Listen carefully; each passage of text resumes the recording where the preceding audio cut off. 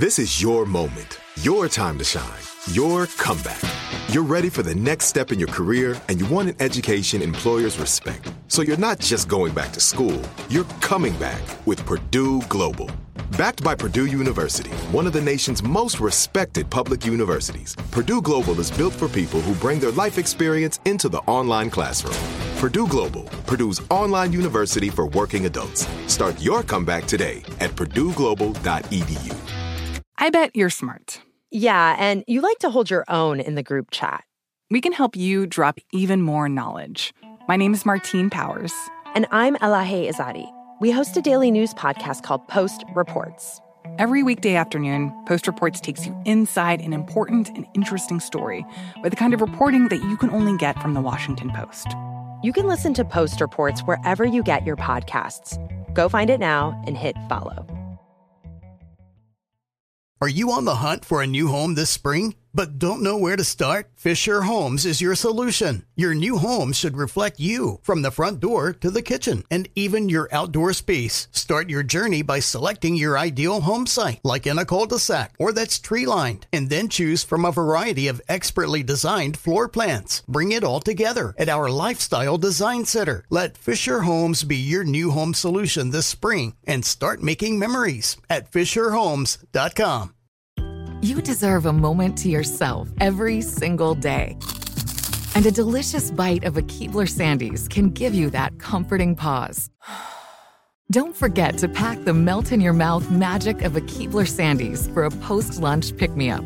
This magic is baked into simple shortbread cookies by Ernie and the Keebler Elves. So as life continues to fly by, make the most of your me moment. Take a pause and enjoy a Keebler Sandies. Do you dream of a healthier life, but education feels out of reach? Trinity School of Natural Health makes holistic education accessible with online programs to fit your busy schedule. Trinity School of Natural Health makes holistic education accessible with online programs to fit your busy schedule. Trinity School's Certified Natural Health Professional Program is the perfect entry point to gain foundational knowledge to empower yourself, your family, and your community to live healthier lives. Turn your passion into a career. Visit trinityschool.org for more info now.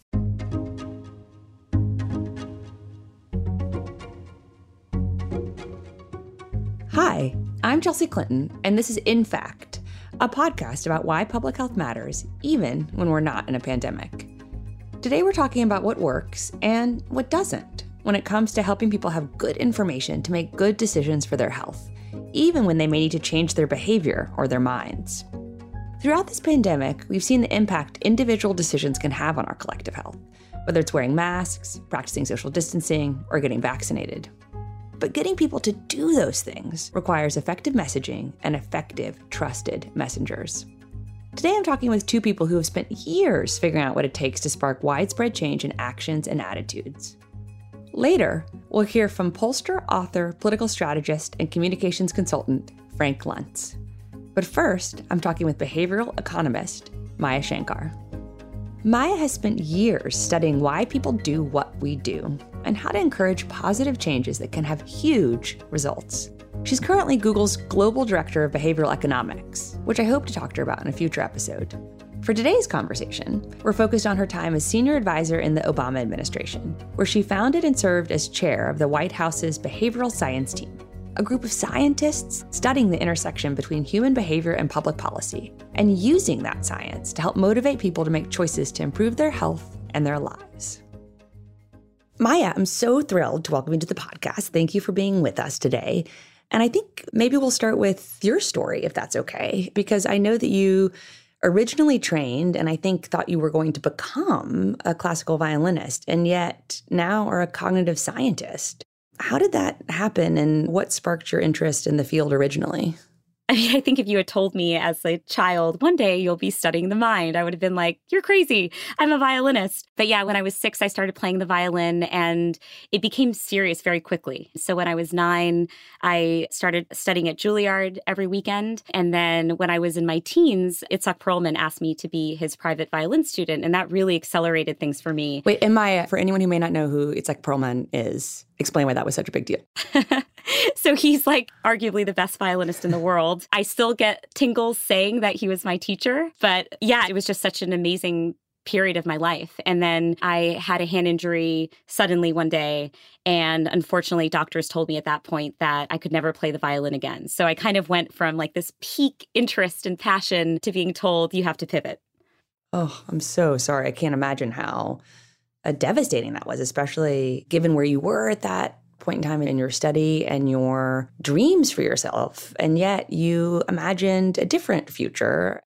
Yeah. So I was pretty lost and I didn't know what it was that I could be passionate about again. But fortunately for me, the summer before college, I stumbled upon a book on how the mind works. And it basically detailed the remarkable abilities that our minds have to process language. So this book was on language acquisition. And I remember thinking, oh my gosh, this is amazing. Like I have taken my ability to process language, speak language, comprehend it for granted my entire life. And it's actually the result of really sophisticated cognitive processing. And I remember thinking, if this is what underlies language, like what underlies even higher level stuff, like doing complex math or thinking about deep philosophical questions or analyzing the cost benefit of a public health policy or falling in love. And in that moment, I just became so captivated by the inner workings of the mind. And so that began a decades-long journey to study the mind. So I got my PhD and postdoc in cognitive psychology and neuroscience, and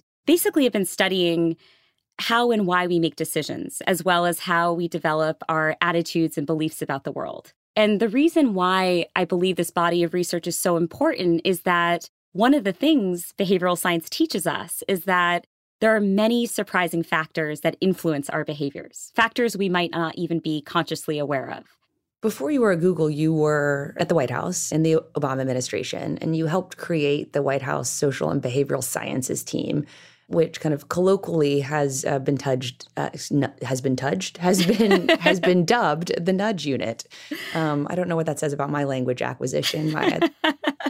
Can you talk about what maybe some of the work you did while you were at the White House led to any changes at the federal level on how we might nudge to help people make better decisions for themselves? Yeah, so one project we worked on was with the Department of Veterans Affairs, and we were trying to boost enrollment in a benefits program that veterans could take advantage of upon returning to this country. And the reason the government offered this program is that assimilating back to civilian life can be a very challenging transition. And we wanted to do everything we could to aid the transition, right? To open up job opportunities, higher education, et cetera, et cetera. And so the VA was seeing, oh man, we're offering this program, but participation rates are low. What can we do about it? Especially in a resource-constrained environment where we don't have a ton of dollars to throw at this, but we really want to make sure that veterans are getting the best experience they can. So they came to us and they said, we just have this one email to work with. Please do what you can to it. We ended up changing just one line in the email message. Instead of telling veterans that they were eligible for the program,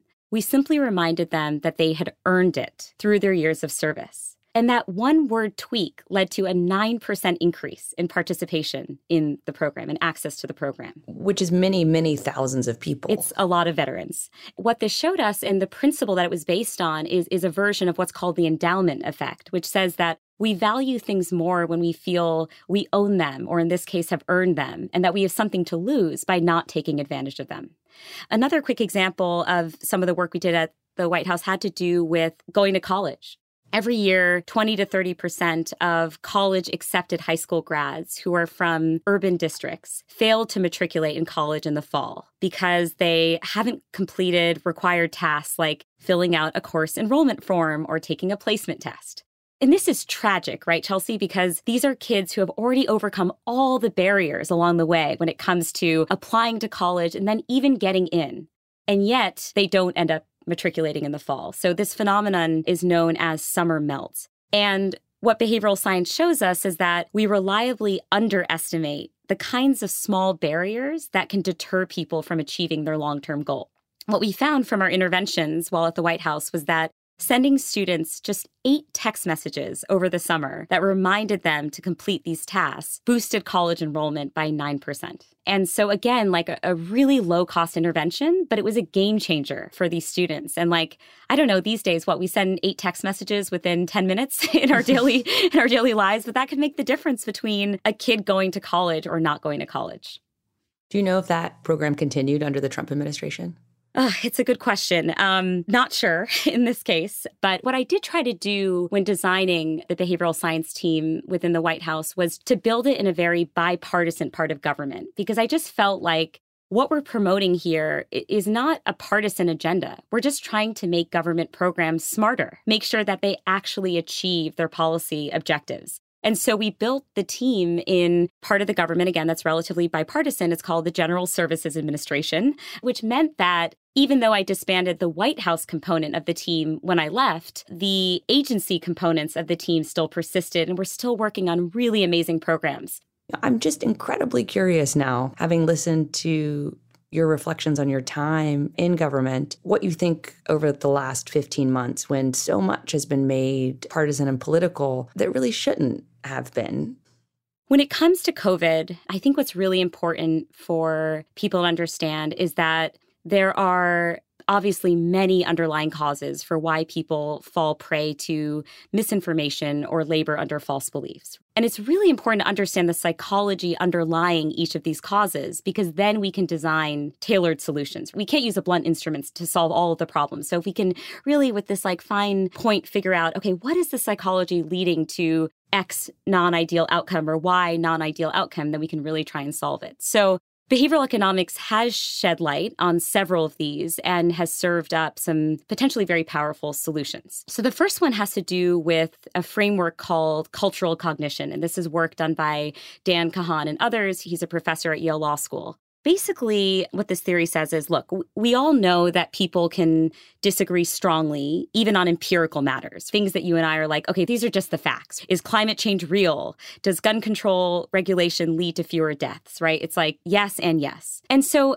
it's tempting to think that in order to persuade people of something, we just need to give them more facts. It's just an information gap problem, right? If we can just give them more information, we can solve the problem. But I think many of us see in our everyday lives that this doesn't always work, right? Like the proverbial Thanksgiving dinner where you're sitting across from your relative and they're absolutely convinced that COVID's not real. And giving them more evidence just doesn't seem to work.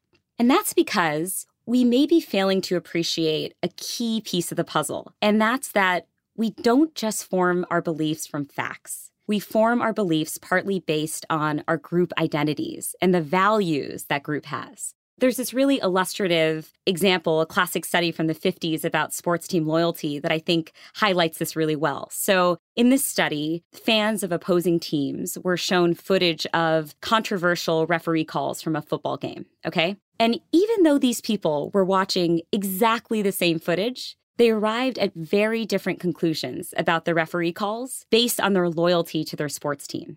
So they tended to think that calls were unfair towards their team, but not the opposing team. So what this study illustrates is that their internal group allegiances are literally shaping their views of reality. So how does this relate to COVID?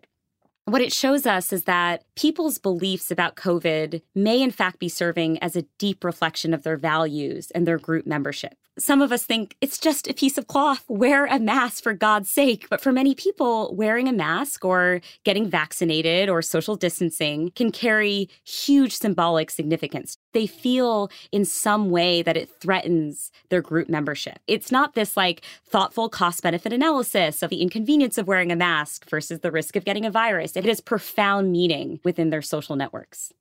And I think, unfortunately, so much of what we've seen over the last many months now of COVID are efforts from people who think they're doing the right thing, too, by not only heaping more evidence, but also often shouting at people or shaming or attempting to shame people. And we know that doesn't work. It never works. How do you think we can all just be more aware of those different identities that we carry within ourselves so that we may better understand how they influence our behavior, and sometimes in ways that are counter to what we think we're doing?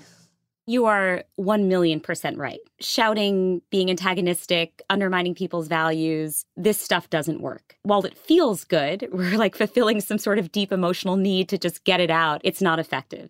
Okay, so here's the good news. Behavioral economics helps us to identify part of this problem, but then it also offers up some solutions. One of my favorite bodies of research that's emerging, it's really fresh, is called moral reframing. And it's the idea that when we ground our arguments in moral terms that affirm rather than threaten the moral values of those we disagree with, it's far more effective at helping them change their views. So to give you a concrete example, if you're trying to convince conservatives to care more about the environment, you might appeal to values that conservatives tend to hold, for example, patriotism. There's research showing that a frame such as being pro-environmental allows us to protect and preserve the American way of life. It is patriotic to conserve this beautiful country's natural resources. Which, Maya, I also agree with. Yeah. Yeah, I completely agree with. Exactly. So this framing, which is holding their values constant, but is saying that they can achieve progress on those values through climate change reform, is a very effective way of getting folks to change their minds. And it's really funny. So I'm interviewing folks for this new podcast that I'm coming out with, which is all about change. And one of the people that I interviewed, she's a woman named Megan Phelps Roper. She grew up in this absolutely vile hate group. It was a religious cult called the Westboro Baptist Church. Oh, I'm very familiar with the Westboro Baptist Church. Yeah, it's super venomous. And what was fascinating about Megan's story is that she was a true believer in her life. She was born into the church. Her grandfather founded it. When she graduated from college, she became one of the church's most vocal supporters. And it was only when people engaged with her in the way that I just described, using these moral reframing techniques, that it started to make a dent, that it created a crack in her ideology that ultimately led her to realize that everything she had ever believed was wrong and that she needed to challenge her own views. But importantly, again, they didn't tell her, Megan, your views are absolutely, completely insane. They said, okay, I'm going to take your values as fixed, but I'm going to show you through these reframing techniques why you might want to think about them differently. And that was very powerful for her. And I always think, wow, if you could take someone who had such an extremist ideology and use this kind of technique, how powerful is that? And the other thing, Chelsea, I wanted to mention is we really need to be thoughtful about who the messenger is when communicating some of these public health messages. We know that people are far more receptive to evidence that challenges their existing views when it's coming from a member of their own community. And importantly, that expert bodies, so public health officials, are far more persuasive when they comprise a diverse group of people that exists somewhere across this political spectrum.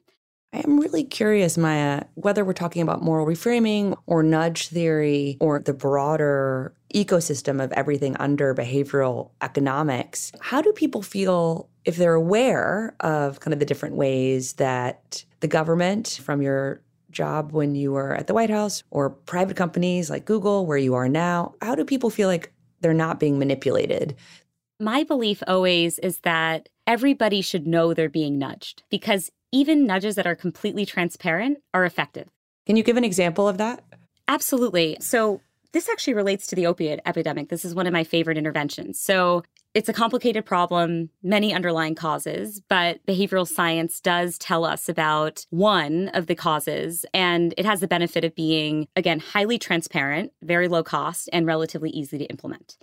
Okay, let's think about that moment in the doctor's office when the doctor is first prescribing an opioid prescription for a patient. They're typically using some sort of software, and that software includes a default number, a preset number of pills to prescribe to the patient.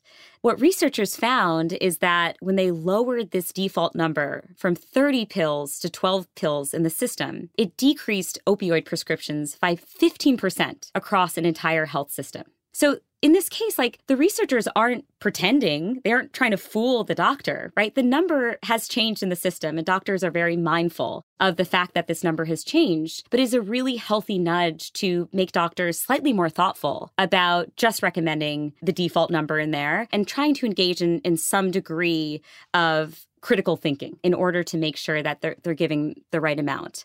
I always think of nudges as being the sort of thing that help people who already have this goal but are facing obstacles or barriers get over the finish line. But it's just not powerful enough, a tool or an instrument, to actually convince people to do things that they don't already want to do. We'll be right back.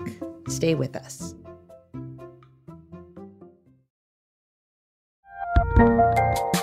There's a lot happening these days, but I have just the thing to get you up to speed on what matters, without taking too much of your time. The 7 from the Washington Post is a podcast that gives you the 7 most important and interesting stories, and we always try to save room for something fun. You get it all in about 7 minutes or less. I'm Hannah Jewell. I'll get you caught up with the 7 every weekday, so follow the 7 right now.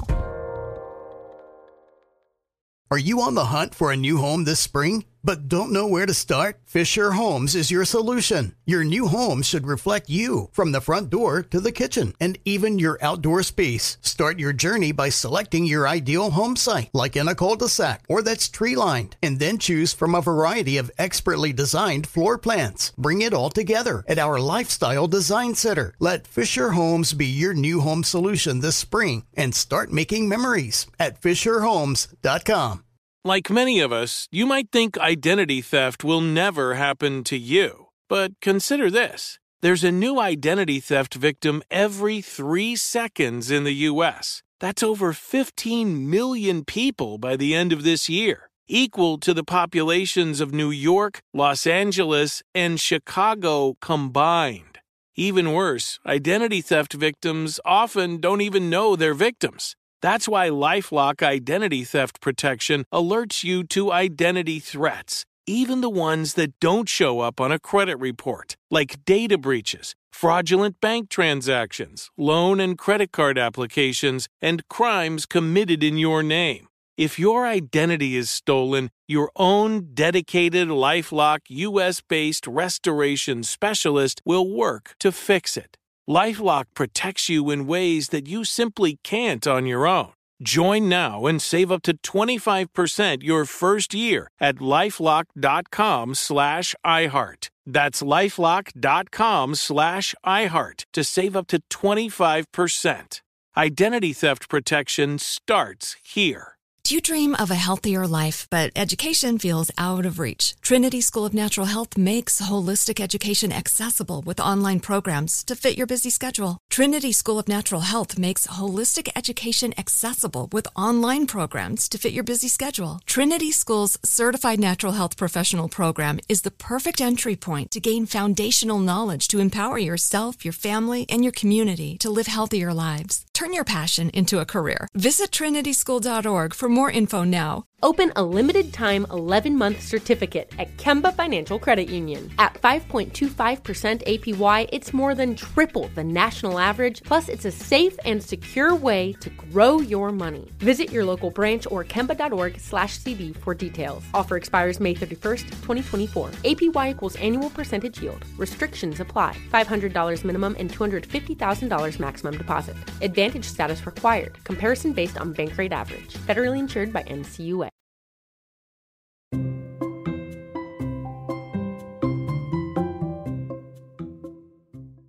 I was just going to ask, because we've now talked so much about nudges, and if you could just provide maybe a coherent definition of what a nudge is and what nudge theory is. Yeah, so behavioral economics teaches us that there are these very surprising factors that influence our behaviors. And a nudge is a design tweak that we might see in any given policy or program that reflects this understanding of the science of human behavior. One of my favorite examples, because this is an example that motivated me to go join the government in the first place, was in the domain of school lunches. Basically, the federal government has a program that offers millions of low-income kids access to free or reduced price lunches at school. What we are finding is that even though we are offering this program, millions of kids were still going hungry every single day at school. It was a tragedy because the program's being offered, but parents aren't signing up. So we try to figure out, okay, what are the behavioral factors that are underlying this lack of participation? And then how can we design a nudge that in turn helps solve it? And what we realize when we do this behavioral analysis is that, one, parents aren't signing up because the application process is extremely burdensome. There's a single mom who's working 3 jobs to make ends meet, and then we're asking her to fill out this application form. It's requiring that she references old tax documents, and there's a huge penalty if she gets one of these pieces of information wrong. And so we're setting her up for failure. And that's one barrier. Another barrier is stigma. So I remember when I was at the White House, I spoke with principals from different schools, like, for example, this one principal in Florida who said, These folks work really hard. And the idea of actively signing their kids up for a public benefits program is just a really hard thing for them to swallow. They don't like the stigma associated with having their kids rely on the government. So what the government did is utilize a nudge, which is an understanding that when something is the default option, when kids are automatically enrolled in a program and parents only need to take an active step to unenroll their kids, it can significantly boost participation rates. So what we did is what the government did is it realized, hey, we actually already have a bunch of data around these kids' eligibility criteria because they're enrolled in things like Medicaid or women's and children's programs. We can use that data to automatically enroll eligible kids. So now as a default, all these kids are now getting access to school lunch. And like I said earlier, parents only need to take an affirmative step if they actively want to unenroll their kids. And as a result of this nudge, Chelsea, like 12.5 million more kids were now eating lunch at school every day.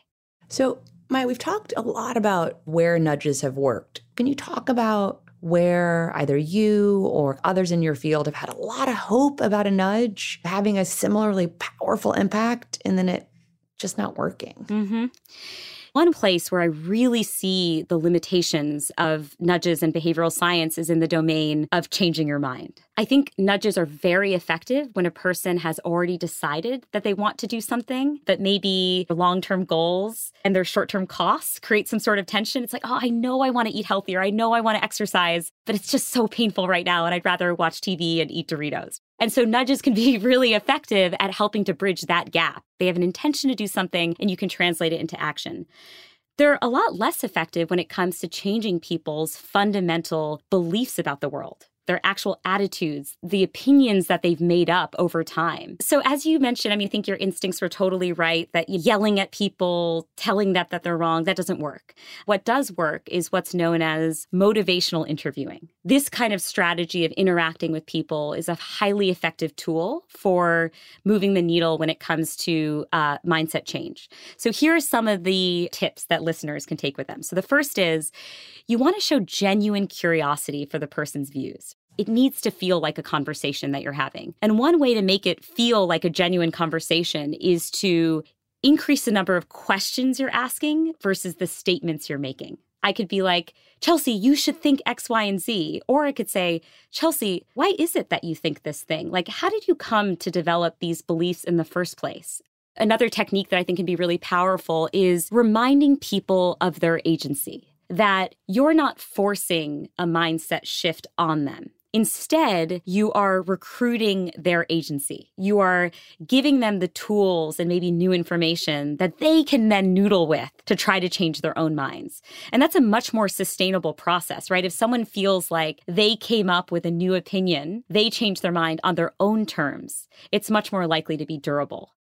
Just on a personal level, have you personally nudged any of your family or friends? Are there any personal anecdotes you can share as a final question?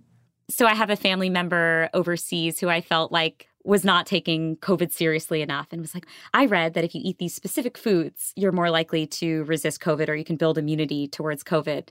And oh gosh, my initial instinct was to be like, this is so insane. How can you believe these things? Like, you're my genetic relative.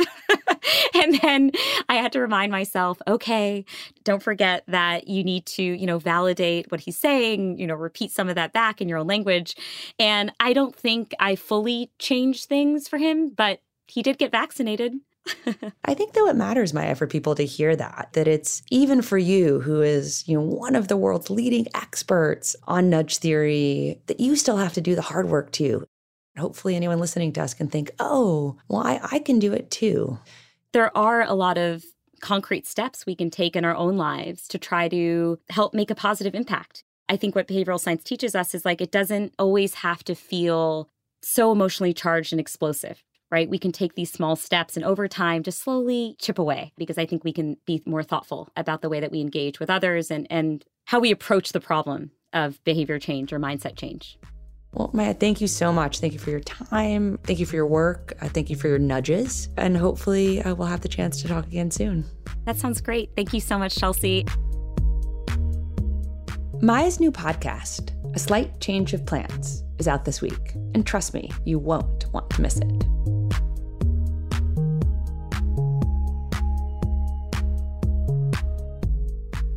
There's one thing we know for sure about encouraging more people to wear masks or get vaccinated. It's a lot harder because we're so politically polarized here in the US. Frank Luntz has seen and studied this phenomenon up close. He's a political communications expert, author, and pundit known for shaping Republican messaging and strategy over decades. He's also a pollster who has run far more focus groups than just about anyone I know. As his Twitter bio says, he'll show you what Americans really think with data, facts, and the occasional meme. I've been fascinated by the work Frank has done over the last several months to understand why some people are more likely to believe that COVID-19 isn't a threat to them, and why then they're less likely to get a COVID-19 vaccine. We caught up in between the classes he's currently teaching at Oxford University. Frank, thank you for just delving into this topic.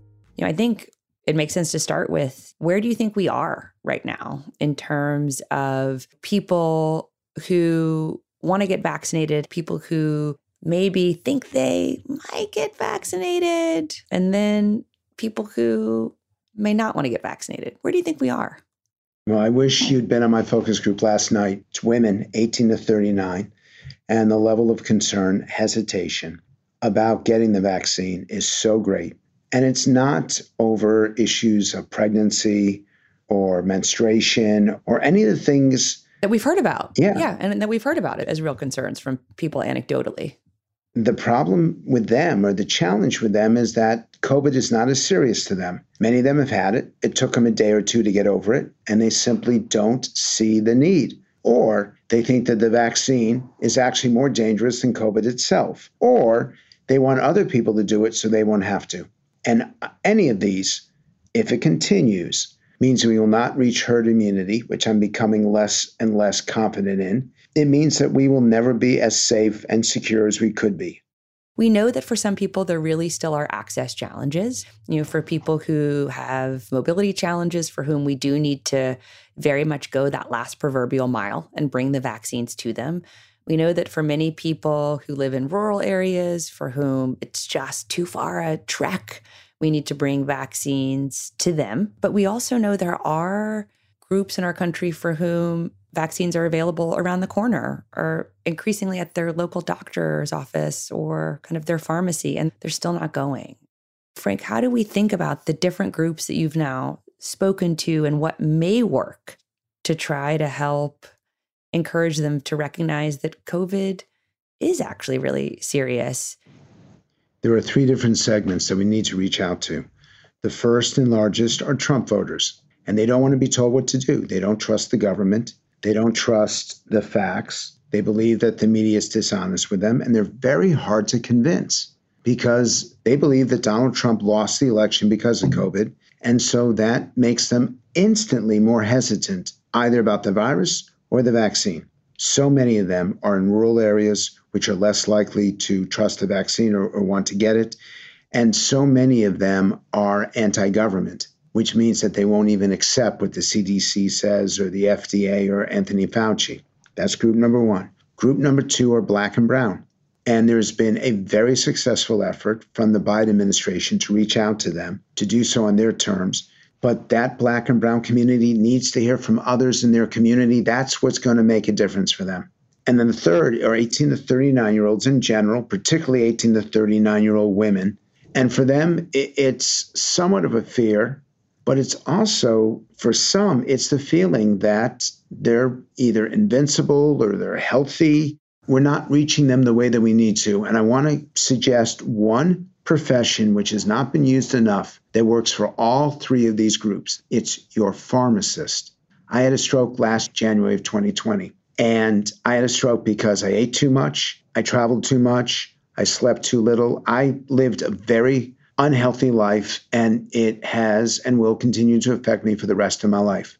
And because of that, I don't want anyone to make the decisions I made. I don't want anyone to make the mistakes I made. I want them to know that not taking care of yourself could and will have a negative consequence that you will never, ever be able to shake. Getting COVID is so much worse. You don't have to be stuck with shortness of breath. You don't have to be stuck with the inability to taste. You don't have to be stuck with all of what COVID does to you if you get it. So don't make the same mistakes I did. Be proactive and listen to the people who really care about you, because it could save your life. And Frank, returning to your diagnosis around Republicans who voted for President Trump, who are unlikely to certainly be standing in line first to get the COVID-19 vaccines, have you found any messages or messengers that at least hopefully have the chance of working? The most amazing message would be delivered by Donald Trump and Joe Biden together, the current president and the former president, each one delivering a sentence of thanks to the other. Donald Trump complimenting Joe Biden for getting the vaccine out across the country incredibly fast, efficient, and effective. Joe Biden giving Donald Trump credit for his administration developing the vaccine in a rigorous and detailed and scientific manner.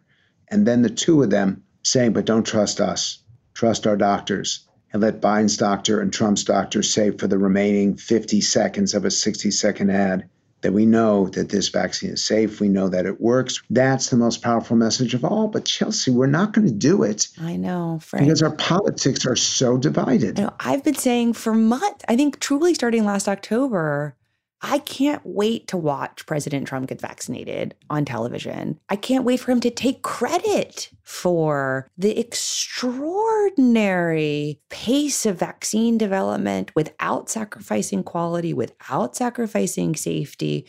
I've been asked repeatedly, do I wish that President Trump had been in the PSA with the former presidents? And I think before someone can finish asking the question, I say, yes, this should be ideally nonpartisan. But if we can't have it be nonpartisan, it at least needs to be bipartisan. So I couldn't agree more enthusiastically and emphatically with my public health hat on with what you're saying.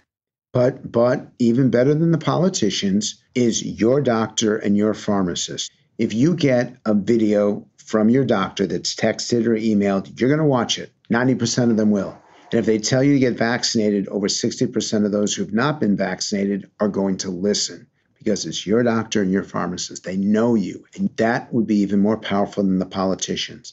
And in terms of the three messages that work best, that this vaccine is much more effective than the flu shot, which so many Americans take, that the vaccine, that they cut bureaucracy and they cut red tape, but they didn't cut corners, one of the greatest phrases of all.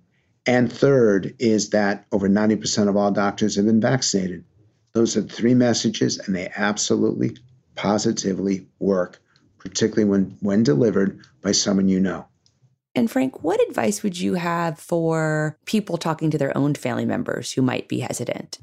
The most powerful familial relationship is grandparent and grandchild. I joke that it's because they both have the same enemy, but it's actually true. Well, I was very close to my grandmother. Like, I talked to her every single day, Frank. So I love my parents a lot, but my grandmother had a super special place in my heart. And that happens across the country. And it doesn't matter what ethnicity you are, it doesn't matter what region of the country.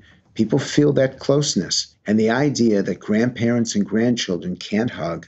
I know grandparents who are very sick and have somehow managed to stay alive because they want that embrace again.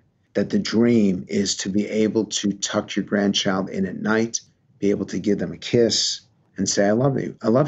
And to be able to do so with complete safety and security matters. That's the ad that I want. I think that makes a difference. So it's not the government telling you to do it. It's your grandma and your grandpa. We're taking a quick break. Stay with us. I bet you're smart. Yeah, and you like to hold your own in the group chat. We can help you drop even more knowledge. My name is Martine Powers. And I'm Elahe Izadi. We host a daily news podcast called Post Reports. Every weekday afternoon, Post Reports takes you inside an important and interesting story with the kind of reporting that you can only get from the Washington Post. You can listen to Post Reports wherever you get your podcasts. Go find it now and hit follow. Are you on the hunt for a new home this spring? But don't know where to start? Fisher Homes is your solution. Your new home should reflect you from the front door to the kitchen and even your outdoor space. Start your journey by selecting your ideal home site, like in a cul-de-sac or that's tree-lined, and then choose from a variety of expertly designed floor plans. Bring it all together at our Lifestyle Design Center. Let Fisher Homes be your new home solution this spring and start making memories at FisherHomes.com. Do you dream of a healthier life, but education feels out of reach? Trinity School of Natural Health makes holistic education accessible with online programs to fit your busy schedule. Trinity School of Natural Health makes holistic education accessible with online programs to fit your busy schedule. Trinity School's Certified Natural Health Professional Program is the perfect entry point to gain foundational knowledge to empower yourself, your family, and your community to live healthier lives. Turn your passion into a career. Visit trinityschool.org for more info now. Open a limited-time 11-month certificate at Kemba Financial Credit Union. At 5.25% APY, it's more than triple the national average, plus it's a safe and secure way to grow your money. Visit your local branch or kemba.org/cd for details. Offer expires May 31st, 2024. APY equals annual percentage yield. Restrictions apply. $500 minimum and $250,000 maximum deposit. Advantage status required. Comparison based on bank rate average. Federally insured by NCUA. Xumo Play is your destination for endless entertainment. With a diverse lineup of 350 plus live channels, movies, and full TV series, you'll easily find something to watch right away. And the best part? It's all free. Love music? Get lost in the 90s with iHeart 90s, dance away with hip-hop beats, and more on the iHeartRadio music channels. No logins, no signups, no accounts, no hassle. So what are you waiting for? Start streaming at play.xumo.com or download from the app and Google Play stores today. All you can stream with Xumo Play.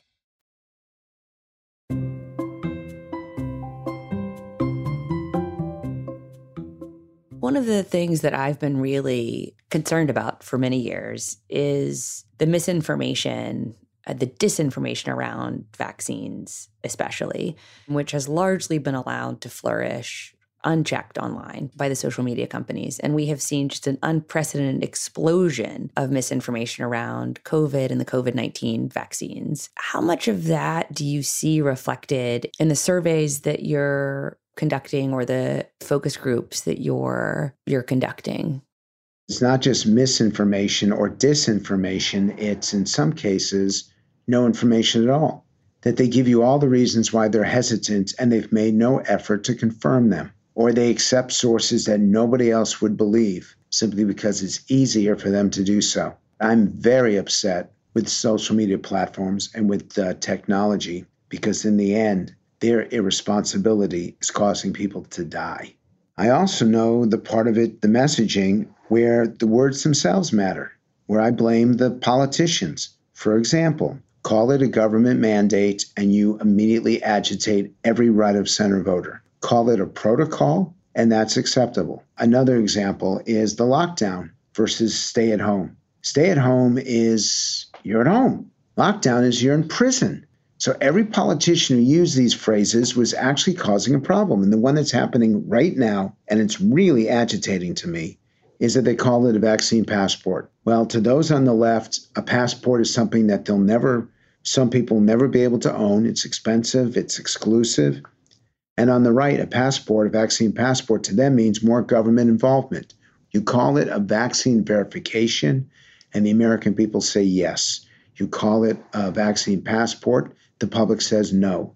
That's not misinformation, that's simply bad language. Frank, I do want to go back, though, to the 18 to 39-year-olds.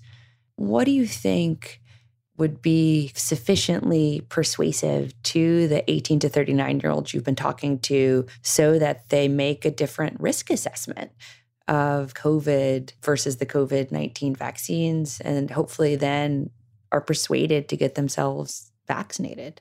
It's not about them. It's about the people they love.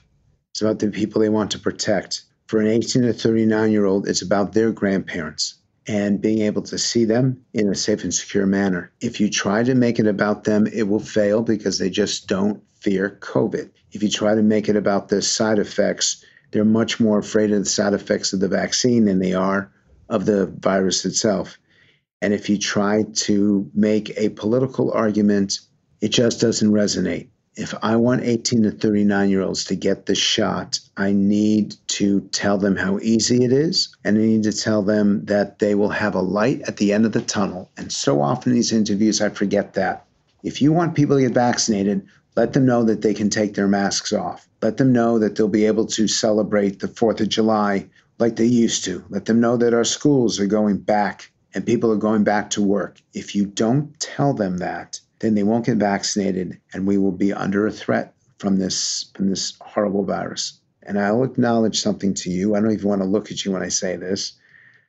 When I got the vaccine, the first shot in my arm, I started to cry because I had a pre-existing condition. I was damaged from last year, and that shot to me was life itself. It was actually, I'm going to live. And I didn't know that for 6 or 7 months. So I don't understand how people can be so cavalier. They gave me my life back. And I'm so grateful to those researchers. And I feel so blessed. And I want others to feel as blessed as I feel. Frank, I cried too. I cried too when I got my first shot because it just felt like hope. You know, I am curious, has there been anyone that you've seen change their mind who's been in that group? And if so, what changed their mind or not? Yes. And people have changed their minds. And they've tended to change their minds to get the vaccine. And it's usually because of interaction with their doctor and their pharmacist. But the problem with the 18 to 39-year-olds is that they're not necessarily calling, that they're just getting stuff off the web, that they're just getting superficial information. That's why we need to connect every person and the medical professional whom they trust the most. That will have the greatest impact and will have the fastest impact. Is there a next best alternative to your doctor if you don't necessarily have a doctor? It's the closest person to you. Maybe your child, maybe your parent, maybe your spouse, but the person that you love most. Because in the end, if it's a message that's delivered from love, and a message about returning to life itself, they'll do it. If it's a message that comes across like a mandate, like you must do it, you have to do it, you don't have a choice, it'll be rejected. Even the tone, even the context of how we deliver this determines whether or not it's credible and whether or not people will actually follow. Frank, thank you so much for all of your time. To learn more about Frank's work and upcoming focus groups on this and other topics, follow him on Twitter @FrankLuntz. Changing people's minds isn't easy. In fact, it can be really hard, even with the best information from trusted messengers with the best intentions. But in this moment when we're working so hard to vaccinate as many people as possible and learn from the COVID-19 pandemic, it's really important. I hope that after listening to Maya and Frank, you might feel a little more confident about broaching a conversation with someone close to you who may not yet be convinced about getting vaccinated or making other decisions that you know are good for their health and our shared public health. Beyond the pandemic, the tools of informing and persuading that we heard about today can be effective when it comes to so many other topics in public health, including climate change, the stigma around substance use disorders and addiction, and so much more. I, for one, am really glad that Maya, Frank, and so many others are deeply committed to understanding what it really takes to get someone to take action or change their mind and build a healthier, more just country in the process. In Fact is brought to you by iHeartRadio. We're produced by Erica Goodmanson, Lauren Peterson, Kathy Russo, Julie Subrin, and Justin Wright, with help from the Hidden Light team of Barry Lurie, Sarah Horowitz, Nikki Huggett, Emily Young, and Huma Abedin, with additional support from Lindsay Hoffman. Original music is by Justin Wright. If you liked this episode of In Fact, please make sure to subscribe so you never miss an episode, and tell your family and friends to do the same. If you really want to help us out, leave us a review on Apple Podcasts. Thanks again for listening, and see you next week.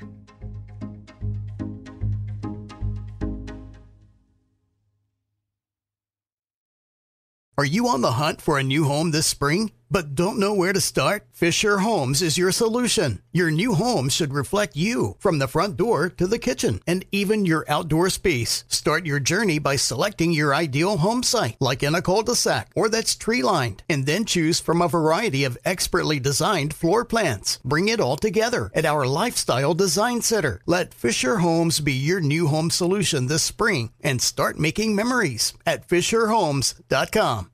Do you dream of a healthier life, but education feels out of reach? Trinity School of Natural Health makes holistic education accessible with online programs to fit your busy schedule. Trinity School of Natural Health makes holistic education accessible with online programs to fit your busy schedule. Trinity School's Certified Natural Health Professional Program is the perfect entry point to gain foundational knowledge to empower yourself, your family, and your community to live healthier lives. Turn your passion into a career. Visit trinityschool.org for more info now. Open a limited-time 11-month certificate at Kemba Financial Credit Union. At 5.25% APY, it's more than triple the national average, plus it's a safe and secure way to grow your money. Visit your local branch or kemba.org/CD for details. Offer expires May 31st, 2024. APY equals annual percentage yield. Restrictions apply. $500 minimum and $250,000 maximum deposit. Advantage status required. Comparison based on bank rate average. Federally insured by NCUA. Xumo Play is your destination for endless entertainment. With a diverse lineup of 350 plus live channels, movies, and full TV series, you'll easily find something to watch right away. And the best part? It's all free. Love music?